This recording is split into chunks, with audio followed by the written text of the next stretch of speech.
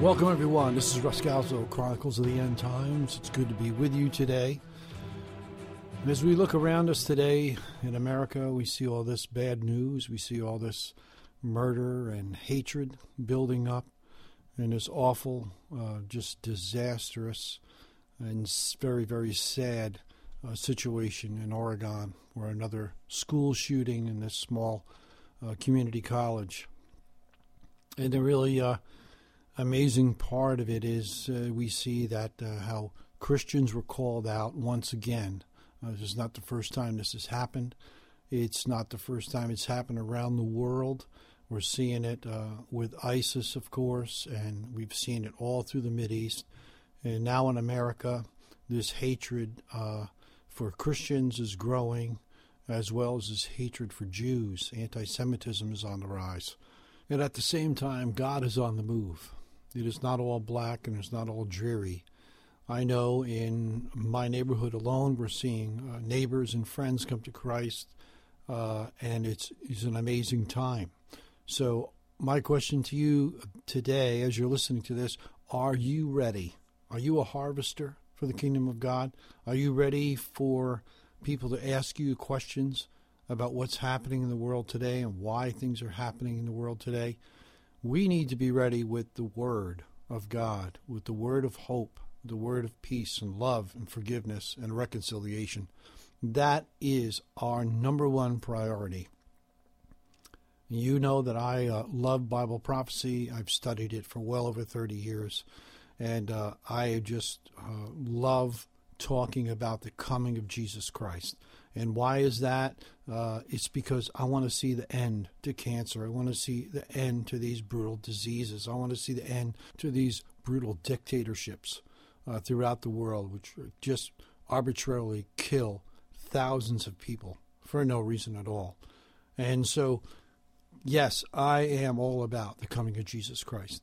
And on the other hand, we need to be busy. We need to be busy about the King's business while we're here on this earth, and not just look forward to the coming of Christ when all things will drastically change, and it'll be so awesome to have him on this planet, on this earth, ruling and reigning.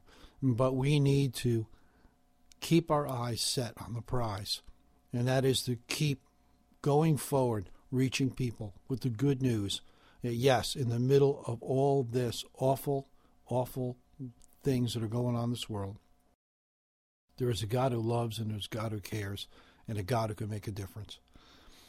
And as we look around the world, we see other things going on that are fulfillment of Bible prophecy. And one is this latest intrusion into Syria by Russia. And you may or may not be a news guy, and you may not be a person that listens to the news. Maybe you get depressed by listening to the news, or maybe just kind of close your eyes to it. I certainly can understand that, but on the other hand, we need to know what's going on. And so what's going on now is Russia has moved into Syria.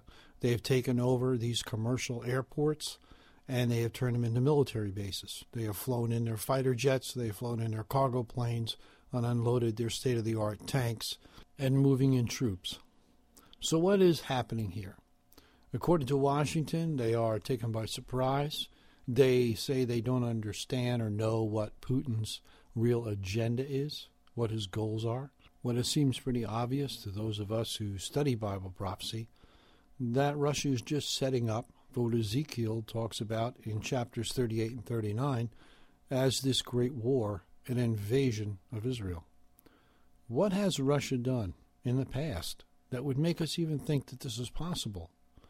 Well, for those of you who are doubters or skeptics, Russia through the years, since Israel has become a nation some 67 plus years ago, they have supplied the Arab world with every weapon they've needed to defeat Israel and to drive them into the Mediterranean Sea.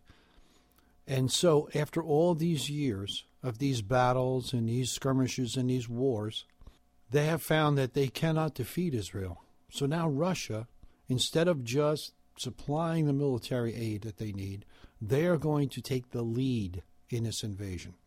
And how are they going to do this? Well, They want to get as close to Israel as possible so like no one can detect their invasion. So if they were going to come all the way from Russia and move down towards Israel, I mean, it would become very obvious.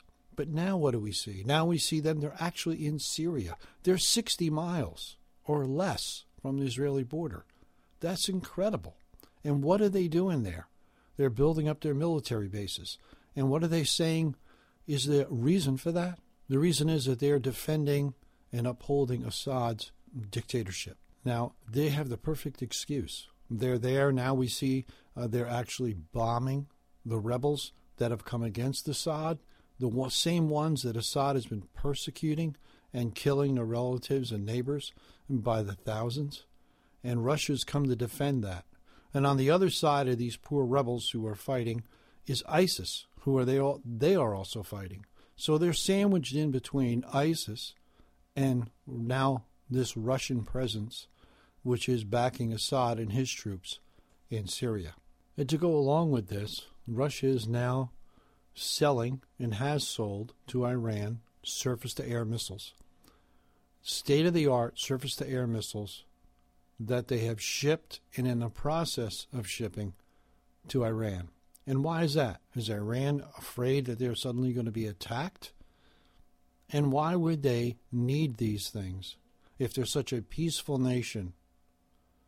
The reason is they are getting ready to thumb their nose at the world and the United States of America. When the time is right, they're going to break this agreement and they're going to say, okay, we've got the $150 billion from America, who we hate. We have gotten all this new trade from European Union, and we have built ourselves back up. We have built new centrifuges, and now we're going to say, you know what? We're just going to break the deal. And so to protect themselves from Israeli fighter jets coming and bombing their centrifuges and their nuclear power plants, they have strengthened themselves by buying these surface-to-air missiles, which are just there specifically to knock down Israeli jets and to keep them from destroying their nuclear plants. And so it's so clear that it's just amazing to me that anything other than actual spiritual blindness would keep you from seeing what's going to transpire. And this is what happens when a nation turns and says, you know what, we're going to do what we think is right. We just want to make all the people happy no matter what their demands are. And we're going to thumb our nose at God and we're going to say, well, you know, we don't even know really if this God exists. And we're certainly not going to abide by the Bible. And so here we have these Bible prophecies coming to pass right in our face, so plain to see, yet we don't see them. And here we have Russia, as I said before, 60 miles or less from the Israeli border, building up a military base. And where is it going to end? Russia's going to continue to do what they do. The United States is not going to be able to stop them. We're already perplexed on how in the world it's all going to work out with U.S. jets bombing ISIS and Russian jets bombing the rebels, and they'll be so close together. This is a real problem. And the United States is not in a position to bolster their military at this point in time, because all we've been doing is backing up. And it's very similar to a Christian walk. You can't serve God backing up. So you can only serve God moving forward. And that's what God honors. God honors faith. God honors when we honor his word, he honors us. And so we're now finding ourselves as a country in a position where we don't have control. And we're losing control more and more every single day. To the point where I'm sure what's going to take place is the U.S. will pull out completely from the Middle East. And I'm sure Saudi Arabia will be swallowed up in this rebellion. And they will be unified over the coming years. And they will invade Israel. And how do we know that this is true? And where does it say it in the Bible? Well, as we referred to before, Ezekiel 38 and 39 has a lot to say about it. We know back in Genesis, when God came down at the Tower of Babel and confused their languages, that what happened was the descendants of Noah dispersed, and they went out to different parts of the world and settled. And these different names that we see in Ezekiel 38 and 39 are these family names, are these tribes from the family of Noah, that these descendants that went out and spread out through the rest of the world. And one of them is called Magog. And Magog has been always associated with Russia. There are those recently that have come up and said, well, that's not true, and where the Scythians were truly settled, and where this tribe of Magog really settled was in Turkey and northern Turkey, and they dispute this and that on whether this is true.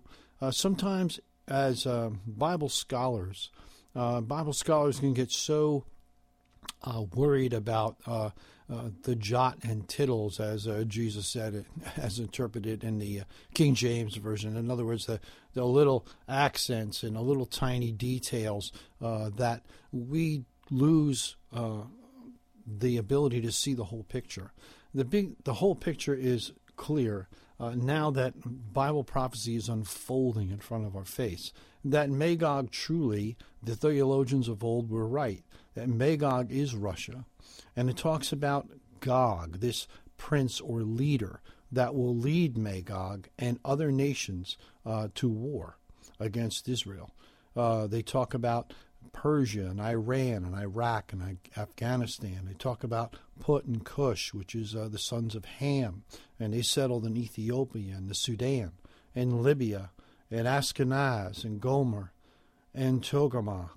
These are all generations of tribes from the family of Noah that went and settled in different parts of Eastern Europe and Southeastern Europe and Austria and Germany and Ethiopia and the Sudan and Turkey and in Russia. And so these nations that Ezekiel names, he says they're going to come against Israel in the latter days. Let's look at it together. Son of man, set your face against Gog and the land of Magog and the chief prince of Meshech and Tubal. Prophesy against him and say, this is what the sovereign Lord says. I am against you, O Gog, chief prince of Meshech Tubal. I will turn you around, put hooks in your jaws, and bring you out with your whole army, your horses, your horsemen fully armed, and a great horde with large and small shields, all of them brandishing swords. Persia and Cush and Put will be with them, all with shields and helmets. Also Gomer and all his troops, Beth Togarmah and the far north, and all his troops, and the many nations with you. Get ready, be prepared. You and all your hordes gather about you, and take command of them. After many days you will be called to arms. In future years you will invade a land that is recovered from war, whose people were gathered from many nations to the mountains of Israel, which have long been desolate. They have been brought out from the nations, and now all of them dwell in safety. You and all your troops and your many nations with you will go up, advancing like a storm, and will be like a cloud covering the land. What a powerful, powerful word. It's amazing to see how these prophecies are so sure and so exact. We see Russia getting ready, like we talked about, to unify the Arab world against Israel. So now, on the other hand, we see how precise the Word of God is when talking about Israel. 67 years ago, when Israel became a nation, there was nothing. And now, look at them. They have prospered. God has blessed them. And there are nearly 7 million people now dwelling in Israel in safety. You could say, well, how can they really be safe? Because, they have bombings now and then, and this happens and that happens. Yes, this is true, but we consider ourselves safe here in America. We would call ourselves safe. I'm sure you would think so. And yet we've had awful things happen here. So the Bible is correct when it says that they now dwell in safety. So here is this nation, and here is this land that was once desolate and now prospers, and people, Jews from all over the world, have been pouring in for the last 60-plus years. And God has got them where he wants them now. And God is now going to bring Russia and all the Arab world down on top of them. And he is going to defend them. And why is he going to defend Israel? Because they're holy? No, they're of course not. They're not holy. They're a secular nation, just like the United States is a secular nation. But God has made a promise. And when God makes a promise, he always keeps his promise.